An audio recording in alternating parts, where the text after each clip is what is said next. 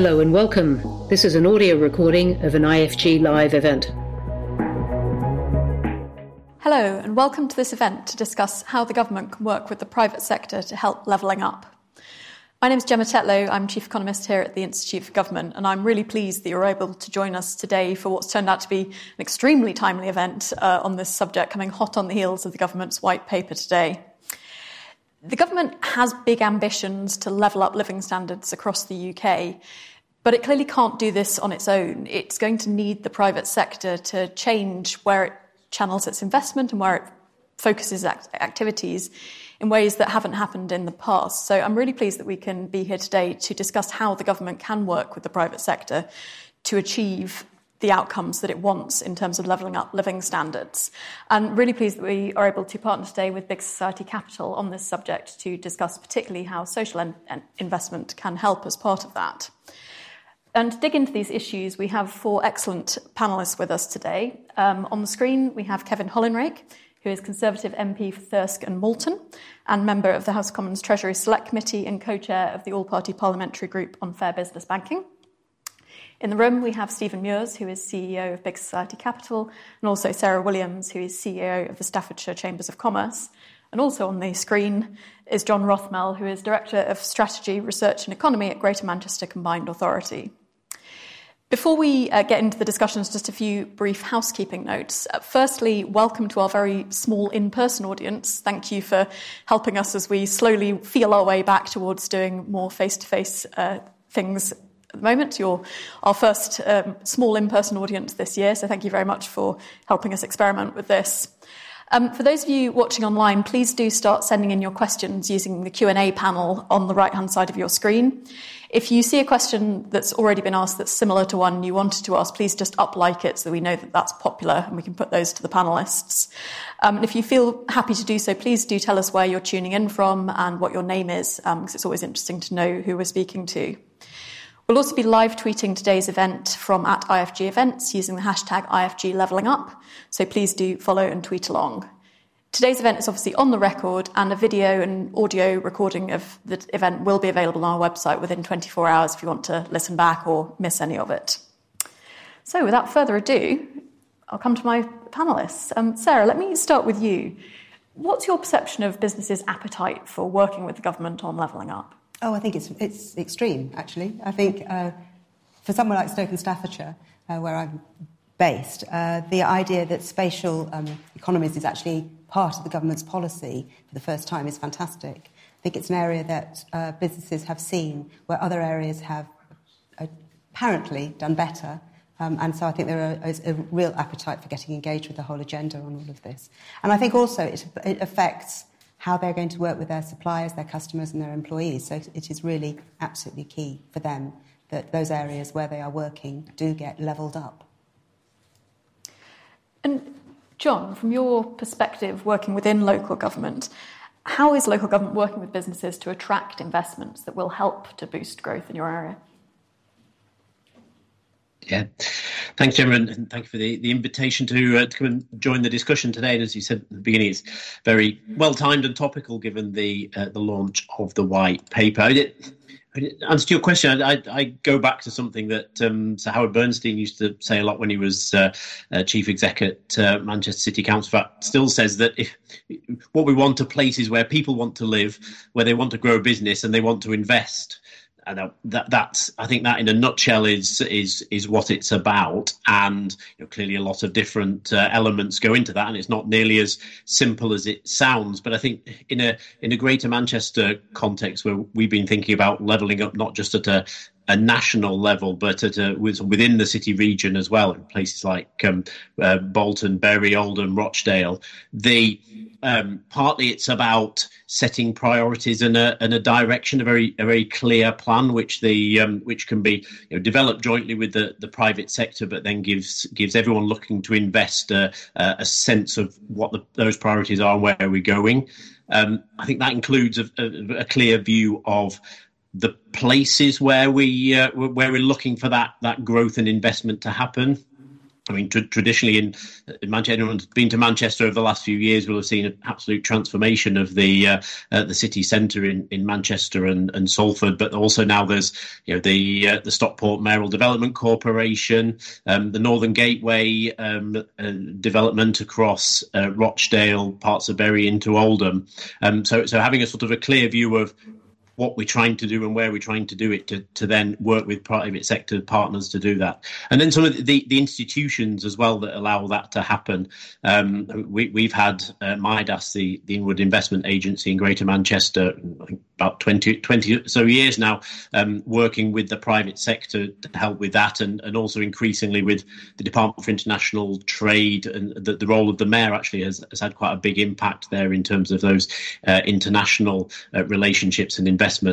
And I think all of that is coming together in a way in the Levelling Up white paper announcements today. One of the main announcements, certainly from our point of view, is the innovation accelerators.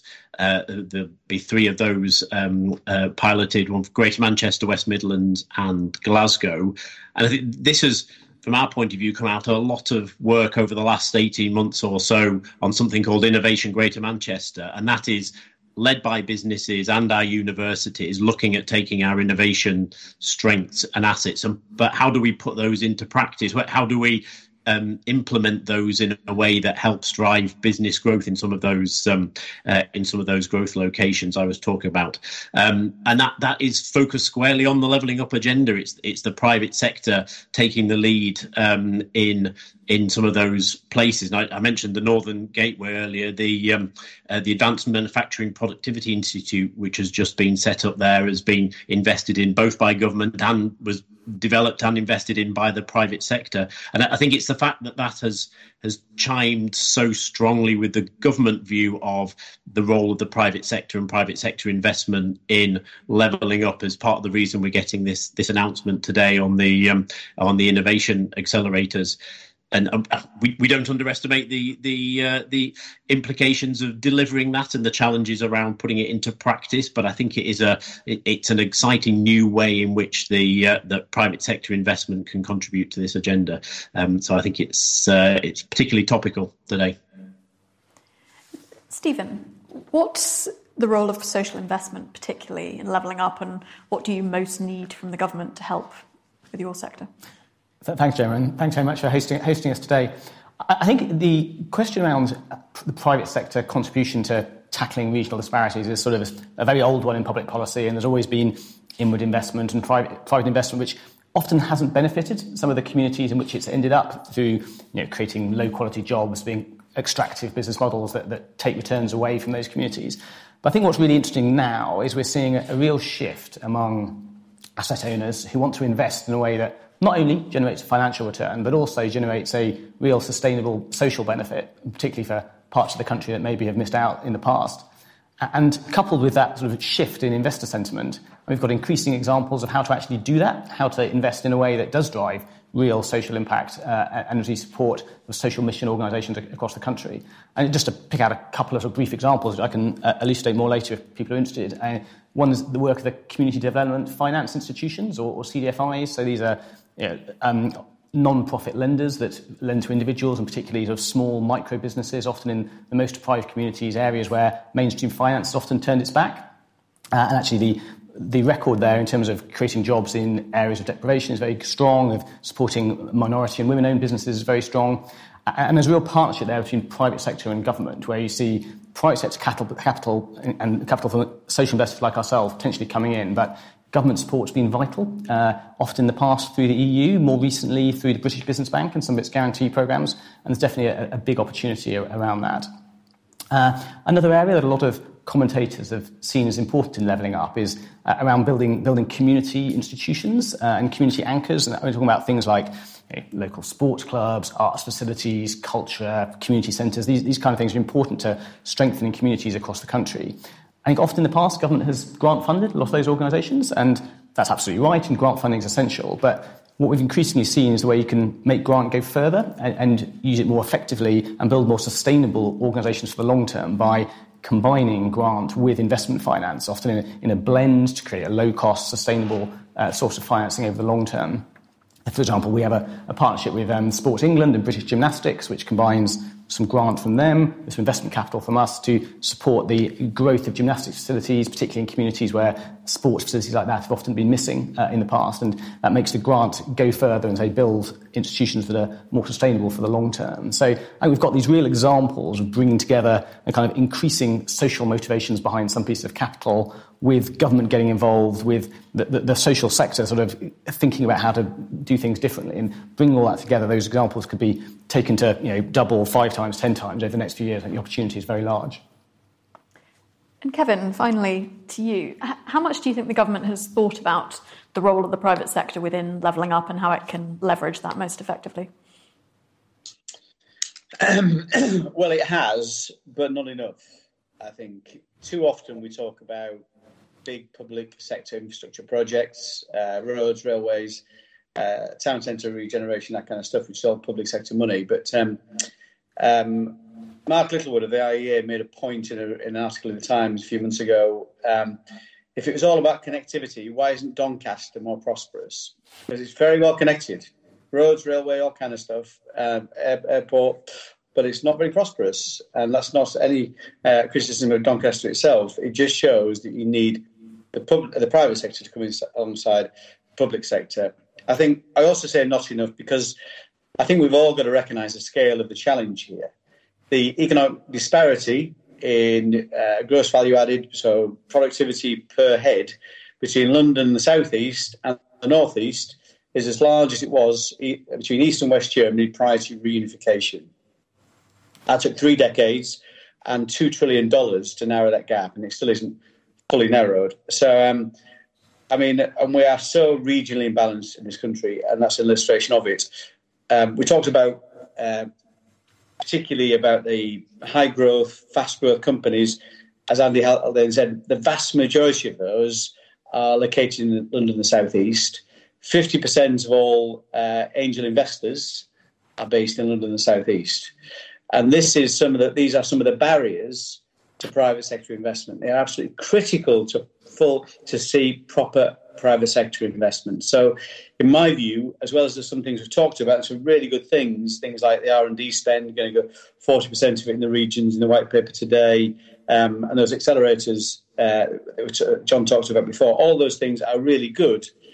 But for me, I think we need lots more incentives for people to invest, to start up, scale up, and invest in businesses in regions of low prosperity and low productivity. That's fantastic, actually. That was the point I wanted to come to, actually, for all of you, is how much is this really about public money, whether that's in the form of guarantees or redirecting R&D spending to different parts of the country? And how much can you see that there are actually other areas where government could make changes to remove barriers that are currently there to private investment, or do something that is not simply just spending money to galvanise private sector activity? I think that's a really good point, because I think one of the issues that is one of the things I was quite pleased to see in the Levelling Up press release was that there's going to also be a procurement act that comes out, and government are going to look at how they procure stuff. They've already got some of the levers which they just don't use very effectively. So I think the Social Value Act and some of the work around all of that could be used much more effectively to deliver extra value on what the government is already spending. So I think there is one area where that needs to be done. I think also the idea that the Procurement Act is going to mean that smaller businesses and regionally based businesses get a shot at bidding for more government contracts and more work will be really important. However, alongside all of that, there needs to be some capacity building for those businesses who are out in those areas. They haven't got the structures. Many of them have never tackled any of this before. So just to announce something, then expect businesses to be able to engage in it is going to be really difficult. And I think that there's going to have to be some sort of, for want of a better word, capacity building around all of that, so that businesses can take advantage of the levers that the Levelling Up Fund, Levelling Up White Paper has put into their hands. So I think that's a key point from that point of view. I think the other bit as well is we're talking about I'm talking about businesses in a particular way, which are around the businesses that I know as my chamber members, but there are also investors, developers who may come from different regions, who have different expectations and bring different schemes with them. And I think that has to be managed very carefully. You can't just dump a King's Cross style development in the middle of Barnsley, for example, or Stoke. You need to have some understanding about what that's going to mean. And I think, therefore, local authorities and the government and those investors and developers have to work really carefully to make sure that it is appropriate and can deliver more than just a bright, shiny building. Stephen, I mean, you touched on this already, but... Yeah, absolutely. And I'd slightly build on the point that Sarah made about, I think a lot of this is less about government spending more money, but about government spending money that's already spending, is going to spend anyway differently and more effectively. And the procurement is one great example. I think the other example I'd play in is around government focusing on spending on outcomes, not on micromanaged inputs. And there are increasing examples where commissioners commissioning services that's particularly supporting people with sort of multiple and complex needs, where actually individual service commissioning hasn't tended to support them very well. We're taking a much more person-centred, outcomes-based view of what they're trying to achieve with the money, and then enabling actually socially motivated investors to provide the upfront costs for running the services that then deliver the outcomes that they get paid for. And I don't want to embarrass John too much, but actually Greater Manchester has done some great work in this area. As an example, the Greater Manchester Homes Partnership, which focuses on supporting young people at very high risk of homelessness, very, very complex needs. And what they've done there is take a very sort of flexible, outcomes-based approach. Then investors, including ourselves, have provided upfront cash with a sort of partnership of local organisations, housing associations, charities who deliver those support services. And it's been supported 270 young people successfully so far, been doing so well that GMC are now expanding that and rolling it out to over 1,000 people. So it's government taking money that you're going to spend anyway, it's probably less than you might have had to spend anyway, and supplying it differently in a way that enables investment to enable a more flexible mode of delivery that's delivering a better outcome. So I don't think government needs to write vast new checks, but needs to look at some of the checks it's writing now and just do it a different way. John, that's an interesting point. Manchester is often pointed to as a sort of poster child of growth development that has happened in the past. Are there things that you've been able to do that actually you think other parts of the country could do more effectively already? And also, are there things that you've butted up against constraints that you really need central government to adjust the playing field so you can really achieve more? I think the thing to remember with the Greater Manchester example is always it's been 30 years in the making. I mean, some of the institutions I was talking about and the sort of the approach to place and joining up across institutions and ways of working is decades in the making. So it's very challenging to sort of replicate and do that quickly. There's not a sort of a quick win in that. I think I very much agree with some of the points that Stephen was making about clearly the quantum of investment does matter, and it's necessary even if it's not sufficient. But also the way that investment happens. One of our challenges is always how do you bring together different funding streams and different competitive pots together to give that sort of person-centred approach or place-centred approach and join all that up. And a huge amount of work in Greater Manchester goes into trying to line all of that up. And I think over the last couple of years, the central government has gone even further down the route of very small pots of competitive funding, which are then take a lot of resource bidding into for a start, and then when they're allocated are then very hard to join up. You end up with a project having to draw on a whole range of different pots.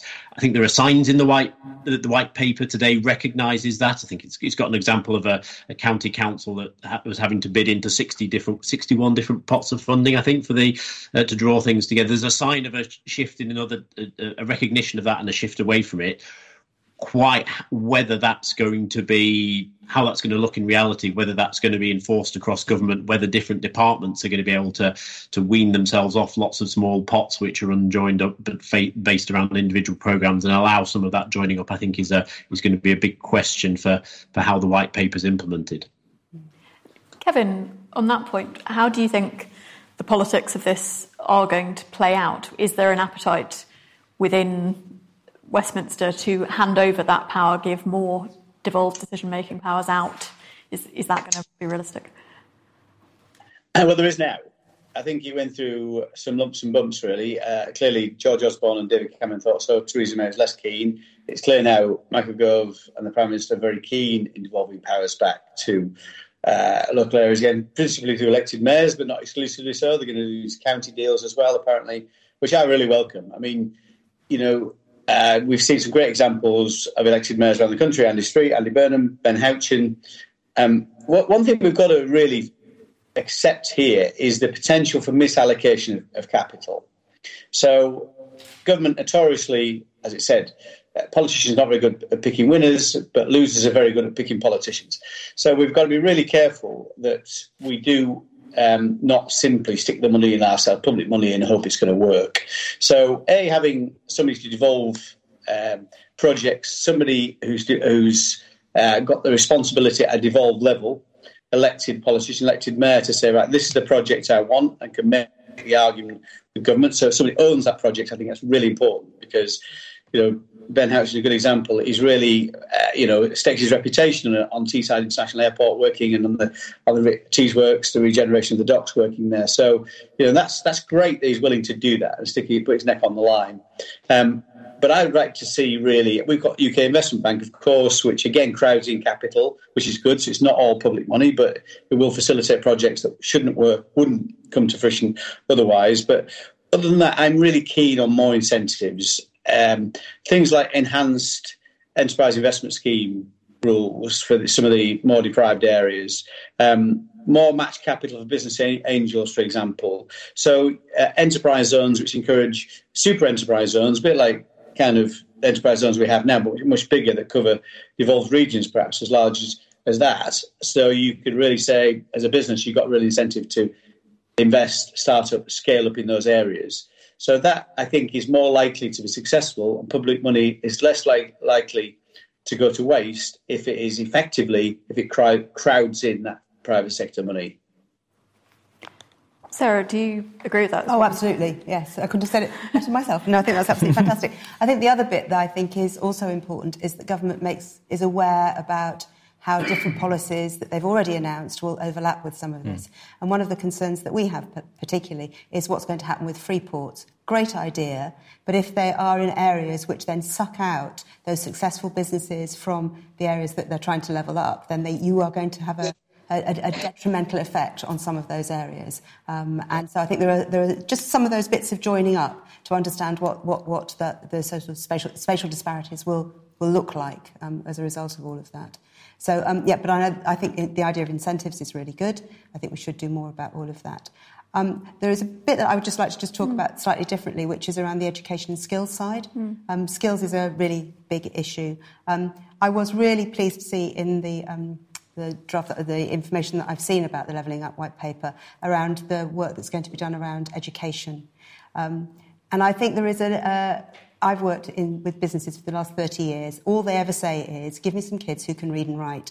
I was absolutely shocked that we still are having that battle. And I think that is a real indictment on us all, that we haven't actually managed to have a generation of people who are not suffering from that. Because that is one of the most fundamental things that will change those areas that we're talking about around levelling up, is that educational attainment. And so I think that's really good that it's in there. It's a shame that it is still in there. Yes, I mean, is that something that you come across? Do your social investments get into educational? I mean, there's certainly quite a lot of organisations that we back who are trying to tackle some of those questions around education and skills. And I think for me, the interesting test there is whether we're going to broaden out our focus there beyond just the school system. I think there's been a bit of a tendency to assume the solution to an educational skills gap lies in school.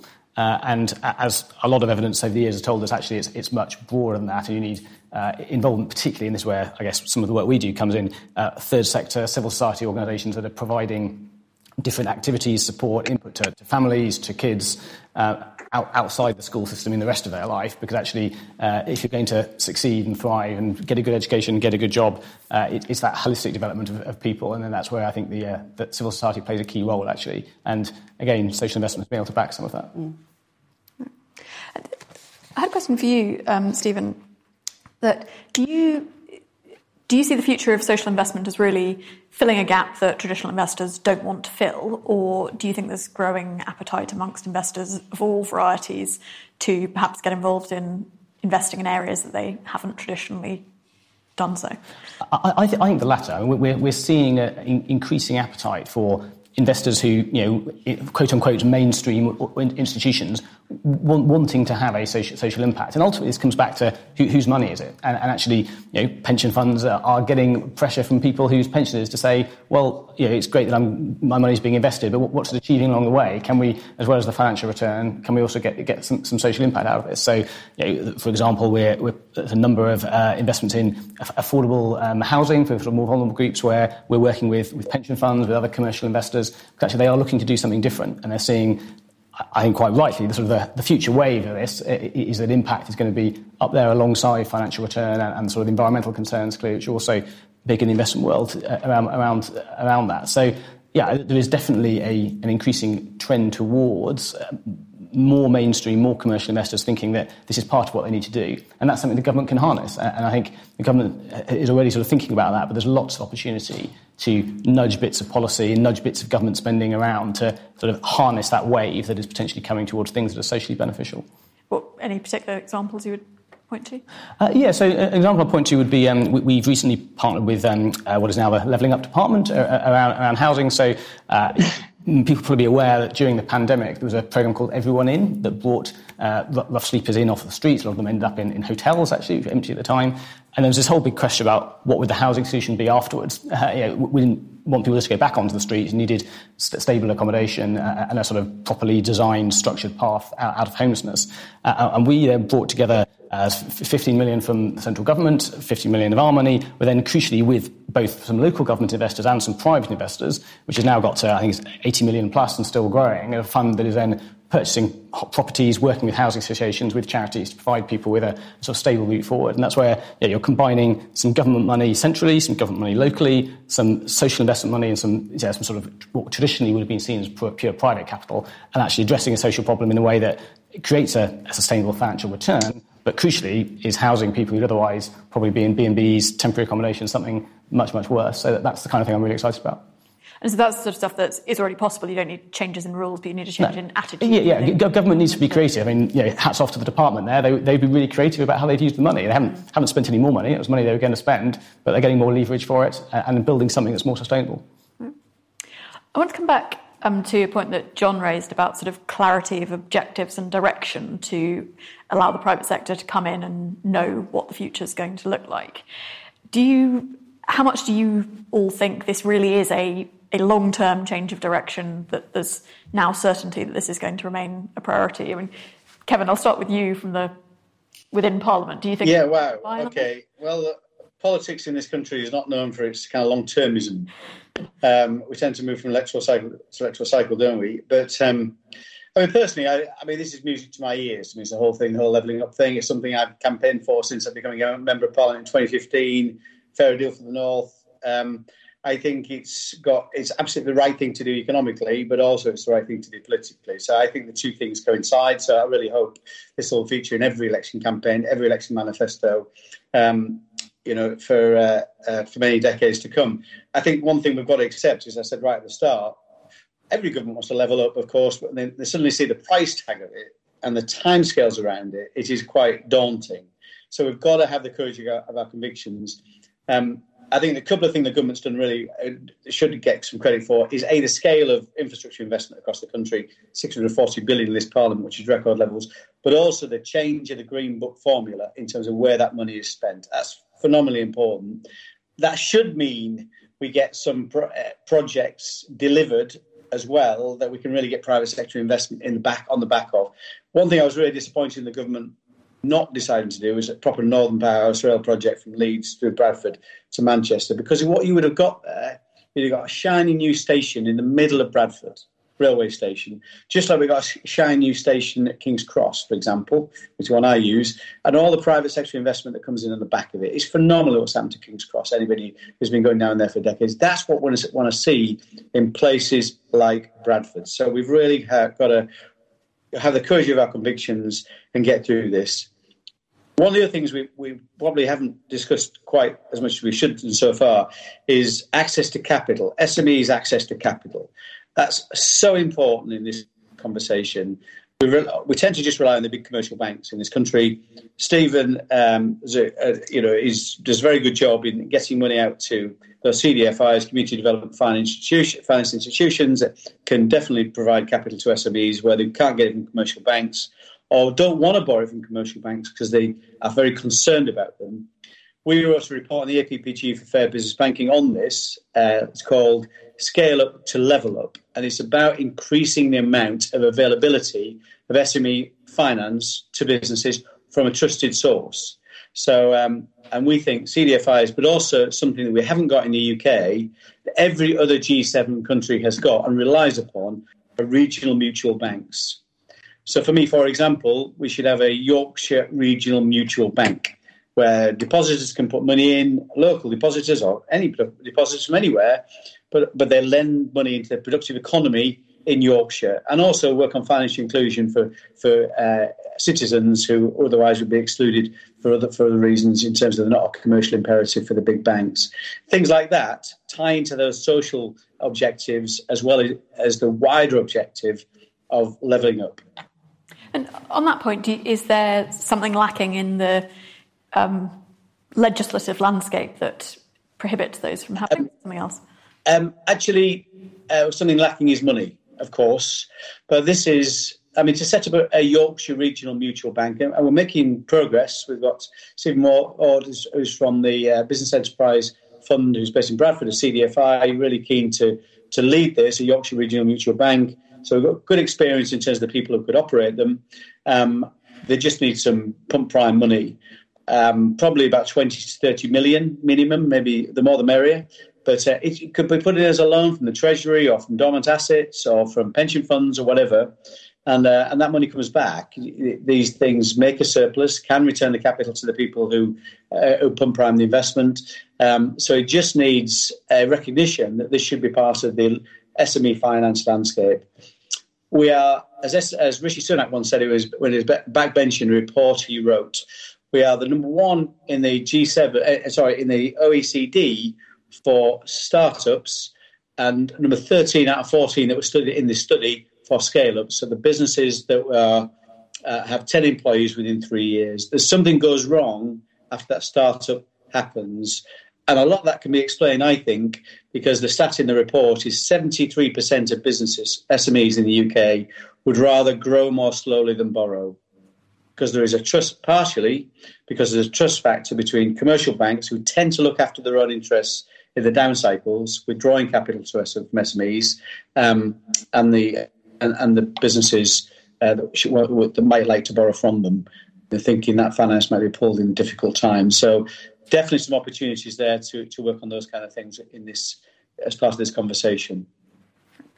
I'll come back to that point in just a second, but John, I just wanted to come back to you on the question about whether the white paper gives more clarity of direction. You probably haven't had a chance to go through the details, but I know there are changes to the institutional structures and kind of embedding these levelling up priorities as part of government decision-making, trying to make that more permanent. Do you think that will be effective? Does that help shift the balance to persuade the private sector to invest in your area? I hope so. But as Kevin said, at a national level, the priorities shift, agendas change. And I think one thing I've learned out of all this debate is that almost whatever's happening to national priorities and national agendas, levelling up will carry on being key to Greater Manchester. So in a way, we can provide a local continuity in an area that almost sort of wherever the national debate gets to, we can provide that direction, set of priorities, institutions in a local area, which gives some of that longer term continuity. And that goes both for sort of Greater Manchester's role in working with the rest of the north in driving growth, but also within the city region. Even if levelling up as an agenda fell off the government's priorities next week, we would still have the challenge of actually how do you make sure that the assets and the role of places like Oldham and Rochdale within Greater Manchester are all there driving growth and being part of how you level up within Greater Manchester and fulfil that ambition and potential. that's going to stay wherever the national agenda gets to. So we will follow the national agenda. We'll take opportunities when we'll get them. We'll work with central government when we can. But almost whether or not the national agenda shifts, it will carry on at a local level. And an example of that as well would be industrial strategies. I mean, that they were all the rage. What was it? 2-3 years ago, we signed up and developed a local industrial strategy at the time with government, and obviously the national agenda has moved on, but our view locally was and is we've got the right evidence base, our businesses are bought into it, our institutions are bought into it, it identifies the right issues, so we're just carrying on implementing it. And so devolution can provide a bit of that continuity of direction at a local level, even as the national debate shifts. Sarah, before we go to Q&A from the audience, I just want to do you agree with Kevin that access to finance for SMEs, or the appropriate type of finance, is a major stumbling block in helping economic development? Yes, I think it is. And I think I agree. I love the idea of regional mutual banks. I think it's a fantastic idea. I think there's also there's a lot of education in SMEs that we need to get over, which is that they can borrow. And I think that a lot of them still don't really have the skills or the understanding. There is a leadership and management issue that is being addressed, but in a business, about how you actually help a business to grow and how you make a business grow. I think it is a difficult time at the moment, especially with some of the companies that we deal with, because there is a level of indebtedness having taken on loans from COVID. There are the cost of living increases, the pay increases that we want to see, but are putting extra pressure on. Energy costs, all of that at the moment mean that small businesses are quite beleaguered in terms of finance. And I think we need, and some of the work that we do is to help them see longer than the immediate problems, so that they can see how they can look to invest in their businesses, where they can look for sources of money. But I do agree with Kevin that there is a distrust in many businesses of the existing banking system, and that does need to be broken. I think some of the challenger banks have actually changed that. So I think that they have provided a different model for businesses. But I think the link of local economic development and investment and SMEs would be wonderful to see. I think it would strengthen a lot of the pride and engagement that local businesses have with their communities by being able to borrow and invest locally. I think it's a great idea. Thank you. So I'll go down to questions that are coming in from the audience. Firstly, Ian Courtney from South Wales, who says he was formerly employed by a regional development agency, asks, given the number of departments of state involved in the delivery of levelling up, how do you think the institutional frictions can be overcome or managed effectively? John, do you want to start? You must have engaged with the many engines of central government in trying to navigate from your side. We do, and spend a lot of time and effort on those relationships with individual departments, and hopefully do a bit of joining up at a local level, which it's very hard to do with at a national level.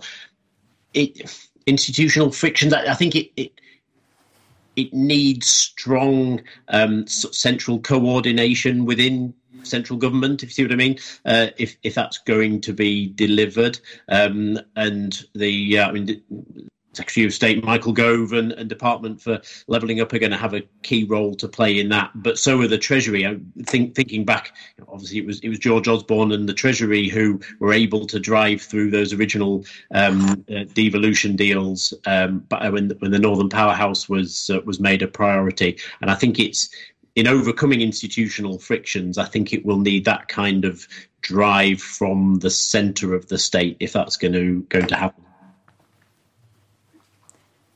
Does anyone else want to come in on this one? I would just say, can we just not have another layer on top of it to manage it?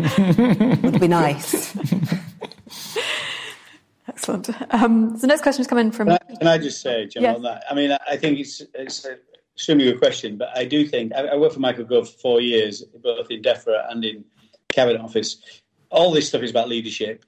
As one person can cut through all those departmental kind of those silos and stuff, it is Michael. He will absolutely make sure everybody buys into this, and he'll leave no stone unturned. He understands every other department, probably as well as he understands his own. So, and there's a very good relationship with the Prime Minister these days, and Rishi Sunak as well. So I really think that that will not be a barrier to success here.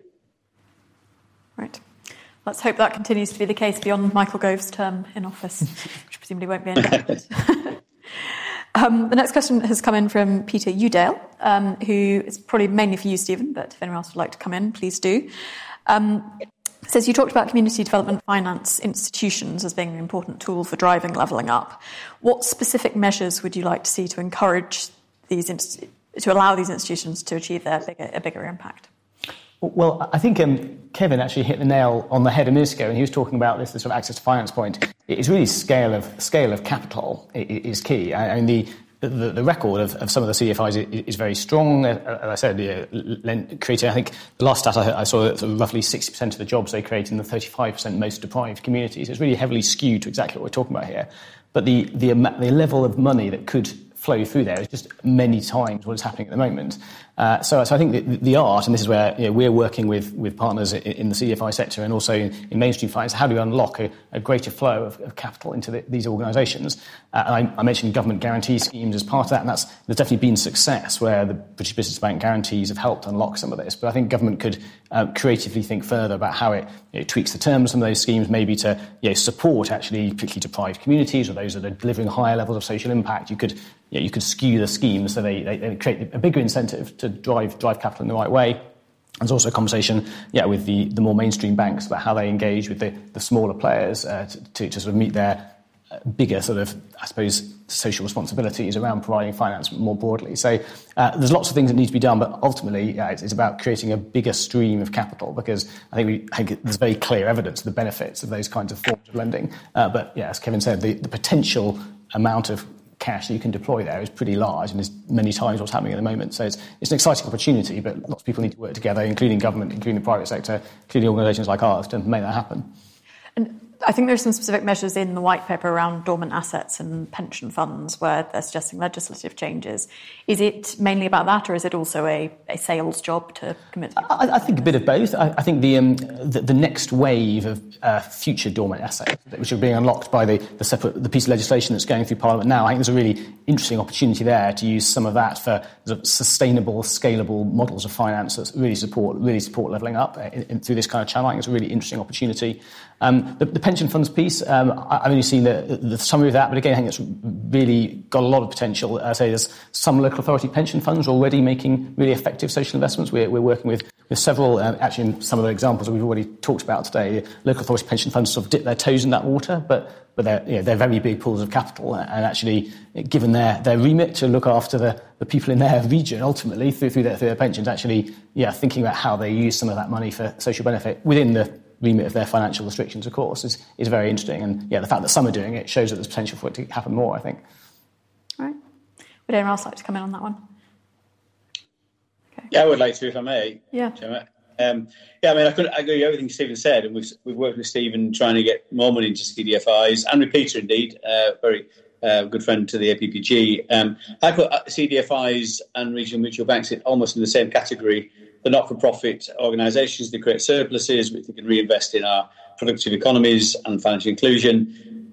Crucially, they have a relationship with their customers, which we know big banks don't tend to have these days. And it's seen as a kind of a romantic ideal of banking. I don't buy into that at all. Handelsbank can show that you can have a good relationship with your customers and still make money.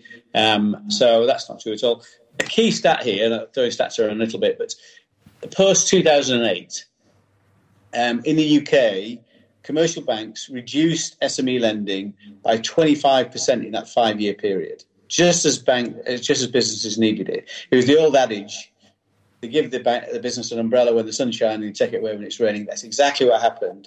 In Germany, increased the cooperatives and the mutual banking sector increased lending to SMEs by 20%. Patient capital creates that confidence between businesses and their bankers, which encourages long-term patient business growth, which is exactly what we want. There's intergenerational businesses. That's what we can do here. So Stephen's absolutely right. We need more money, more scale, dormant assets. We've been talking to Stephen about for regional mutual banks. We think commercial banks should on-lend to CDFIs, so a portion of their money they get from the Term Funding Scheme, for example, from SMEs, from the Bank of England, lend on to CDFIs and regional mutual banks, and they could point to that in terms of the ESG and CSR and all that kind of stuff. Pension funds, yes, but also some money from Treasury that would be in the form of a loan rather than giving money away, but that would come back to the Treasury and would have a great economic purpose in the meantime. Right.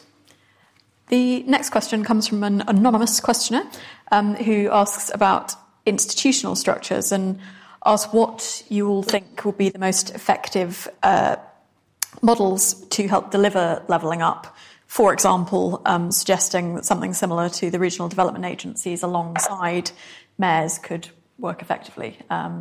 Do you think more institutional structures are needed to help levelling up, or do you think the current landscape and what's proposed will work? John, do you? I think Sarah made the point earlier about please let's not have more tiers in this, and I think we'd go along with that. I think at a Greater Manchester level, we're quite careful not to try and create another tier within Greater Manchester. We are, as a combined authority, we are where our districts and boroughs come together in a single organisation to operate together at a Greater Manchester level. It's sort of not trying to put another tier into that, and I'm not sure sort of another recreating the RDAs at a regional level would be particularly helpful. I think it's more about how do we get the relationships right between those, if there are county deals on the way or mayoral combined authorities, how do we get those relationships right into central government, and how is central government coming together to have a sort of single conversation with those places? It's more about that than adding an extra tier for me. Right. Anyone else? Can I support that? Sorry to come in again. I mean, Ben Houchen calls himself a one-man elected. He calls himself an elected regional development agency. That's what he calls. Is the mayor of Tees Valley. That's how we should look at this. We don't, as Sarah said, and John said, we don't need another institution, another layer. Just get that. That's the person. That's the person that should be that beacon. And they bring in all the people to get all the right people in the same room at the same time. LEPs, regional mutual banks, local authorities, further education, universities, business, health, whoever else, all in the same room. That's how it should happen. Fleet of foot and far closer to the ground than a big kind of bureaucratic institution could be. I'd say it's the crucial thing here is about power, not about tiers of structures and institutional wiring. So it's about where does the control sit and decision making sit. Say it doesn't matter exactly what the lines are on the organogram, but who actually makes the calls and has the control. And as a lapsed central government civil servant, I think I'm allowed to say actually more of it should sit away from Whitehall and with other institutions around the country. Right. So I think we've got a couple of questions live in the audience. Go over here first.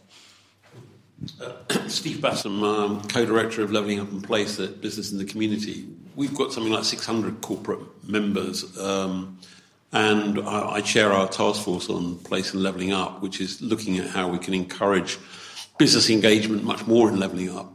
I was interested in what Sarah said about incentives. One of the elements that we've been looking at is incentives, and I'm rather hoping that we can see more of that so we can unlock the potential of businesses to work and drive levelling up initiatives in the regions.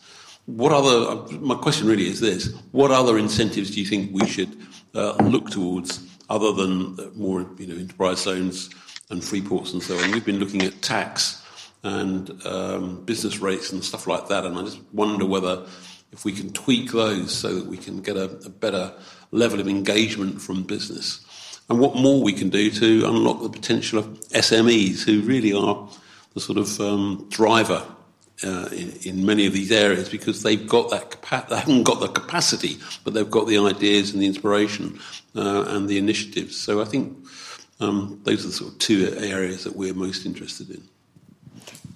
I think taking the second point first. I think that one of the things that we would say about SMEs is giving them the recognition for what they're already doing. I mean, most of the SMEs are the ones who do the work experience, do all of the supporting local charities, the local football, whatever it is. They're the ones who are engaged in all of that, but they don't ever talk about it in CSR or ESG or any of those other terminologies. So part of what we're working at the moment is trying to work out how we can work with them to aggregate up what they do so that you can see the impact at a different sort of scale. So I think the first bit is to prove to SMEs that they are already part of this agenda, that that they are already key to it, and that they can do that not just on their own but collectively. So that's one point. I think yes, the sort of tax breaks and things would be great. We've got a very successful enterprise zone in Stoke. It's one of the most successful in the country. It would be great to see more of those sorts of opportunities. And I think also in the Levelling Up paper there is a shift of the brownfield land remediation money that's going to the West Midlands and to the north. It would be really good if that could be used to develop more enterprise zones, but perhaps for smaller businesses, so that you could actually do more around all of that, so that they can get a chance to have some of those tax breaks that are there already.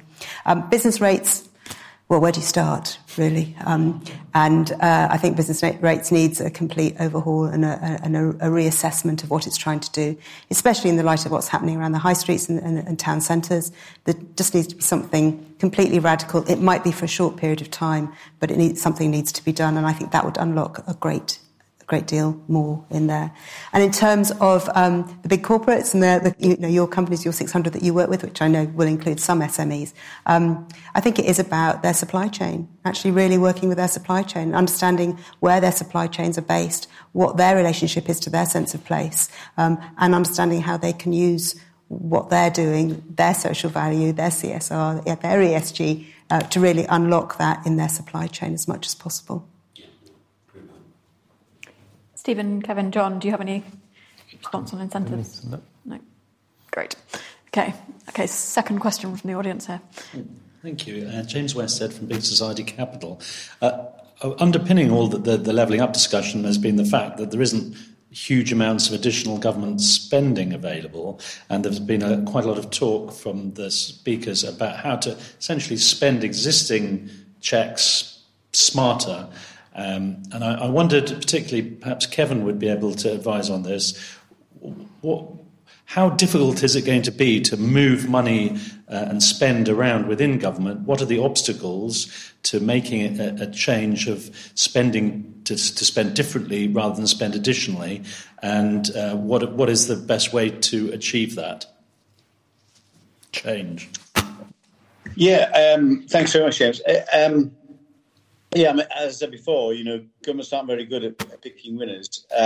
So a misallocation of capital is a real concern, which connects into the last question. I really do favour lots of incentives. So, and EIS, as anybody knows, Enterprise Investment Scheme, is a brilliant way to crowd in private sector investment in companies. The tax breaks are fantastic. If you enhance those tax breaks in these areas, you would encourage private sector capital to come into SMEs, which wouldn't need any direct contribution from government, of course, and but would encourage that stimulate the SME sector. Business angels, I said, the fund match on business angels, enterprise zones, I think are fantastic. They solve the business rates issue for most people in that there are no business rates in enterprise zones for companies that establish themselves there. The Treasury is always worried, of course, about lots of incentives that they would just displace investment. So a company that's in, Surrey will just relocate to Teesside just to get the investment. But I think we've got to get over that, really. We've got to say that this is a once in our lifetime opportunity to get this right. We've got to take a few risks. There's got to be some incentives for businesses to open at any time, really, and to risk that capital, because banks won't invest in pure startups. You've got to get this angel investor, private sector money in there, which is more likely to pick the right businesses to invest in than government putting money down the line perhaps even through regional growth funds, which can sometimes choose the wrong projects and opportunities. So, big fan of those incentives rather than simply business picking those winners. anyone else like to come in on this one? No, John? No? Okay. In that case, I'll go to one probably final question that's come in from online. Sarah, I think you already touched on the question of government procurement, but Stéphane Saucier asks, is the development of public-private partnerships with payments conditional on social outcomes a promising path to go down? It's more conditionality in spending of public money with the private sector. Do you think that's a way forward, or is that dead end? Well, I think it was what Stephen said about, buying your outcomes, not worrying about your inputs, or whichever way around it goes. And yes, I think it is something that will happen. You can't for most private sector companies, you couldn't do that. That it would be completely just on outcomes. There needs to be some sort of staged awareness of all of that. But yes, I think increasingly that would be a good way for government to use their money. And I think some successful ways in which that's done. I mean, Stephen will probably know more than me about the details. But I think the thing that you need to have alongside that is almost like a social value budget, so that you can actually see that you're adding up and buying the outcomes that you want, not just looking. I think part of the problem at the moment is that each scheme is taken on its own rather than looking at what the cumulative impact would be around an area. So you might get one company that will say they'll do more about apprenticeships, whereas another company will say they'll do more about mental health. Well, there is no, it might cancel each other out for all we know. There is no way of actually looking at it as a budget, as you would as a sort of financial budget. And so I think for an area to look at something like that would be quite interesting, and then they could have a way in which they could see what outcomes they really needed to buy at different times and flex accordingly. I don't know. Yeah, it won't surprise you to hear. I'm in sort of strong agreement with the question. I think there's a lot of potential for government to spend money differently, focusing on achieving social value outcomes. And I think part of this is not just actually just having a better impact, but it's also, if you do it right, it builds a set of organisations, for example, social enterprises, good examples, that actually have both a sustainable business model but also a social benefit at their heart. And if government actually supports the growth of more of those organisations, they then, in turn, sustain themselves, grow and deliver more benefit over the long term. So there's something about government thinking about procurement not just as, what do we need tomorrow morning or next week, but what sort of set of organisations in business, in the third sector, in the crossover between the two, do we actually want to develop? And that can be done locally or nationally. But I think taking that longer view actually has a lot of potential social benefit spilling out of it. Right. Well, before we get to the end of our time, I wanted to finish by just asking each of you if there was one thing you would like to see to really help galvanise the private sector in delivering on levelling up. What would it be? Could well be something you've already touched on today, but if you had to pick one thing, I'll go in reverse order. So, Kevin, I'll start with you. Yeah, regional mutual banks. I think it's a wonderful potential policy. We'll help the SMEs. We'll provide that finance into the private sector, and choices can be made, and there's still the same kind of lending decisions are made. It's not altruism. These businesses have to stand on their own 2 feet. So it's well allocated capital, but capital that wouldn't be allocated without those regional mutual banks. So I think that's a wonderful opportunity for the UK as a whole and for regions like Yorkshire. Stephen? I would ask government to take what they've done with using guarantee schemes very effectively during the COVID pandemic and learn from that and increase the use of effective guarantees from the British Business Bank or whoever to back social lenders, CDFIs and so on, who are really making a difference in the most deprived communities. I think there's a huge opportunity there. The balance sheet cost to government is not all that big if you do it right. I think there's a lot that can be done. John? I think for me it's to follow through on the ambitions that have been set out in the white paper today, to give more, to join up funding streams and to give more flexibility over funding, because I think that's the best chance to set a direction and set a priorities for an area, and that's what encourages private sector investment to come in alongside public sector. And Sarah? Slightly differently, I'd like to see, I'm really excited by what the metrics are going to be on all of this, and see how we can pull all of this together as a national movement for levelling up, that it involves everybody and it isn't just pitting one area against another. It is actually a national project that we can all work and see how it can work together, and we can see the metrics as we progress towards that. And do you think that sort of clarity and sense of common purpose will actually galvanise the private sector to really see? Yes, I think it will. I think it will, because I think otherwise it's seen as for a developer, they're seen as having to see one project against another. If they can see how the whole thing is working together, I think it will give them greater confidence, greater understanding about how their investments are going to be played out, and their return on investment longer term as well. Brilliant. Thank you very much. Well, we are always very keen on quantifying government activities, so we're very much behind you on that one, on the importance of data.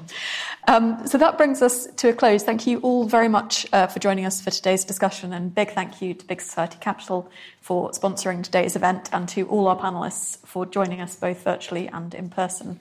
Thank you very much. Please do note in your diaries the date of the next IFG event, which is happening on Thursday. That would be tomorrow, at 2:00, when we will be launching a new review of the Constitution in partnership with the Bennett Institute. So if that's the sort of thing that floats your boat, please do join us for that then. And thank you very much again. Thank you. Thank you.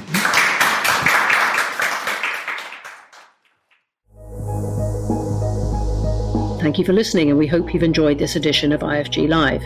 Please do subscribe to hear more, and if you'd like to know about our upcoming events, please visit instituteforgovernment.org.uk/events.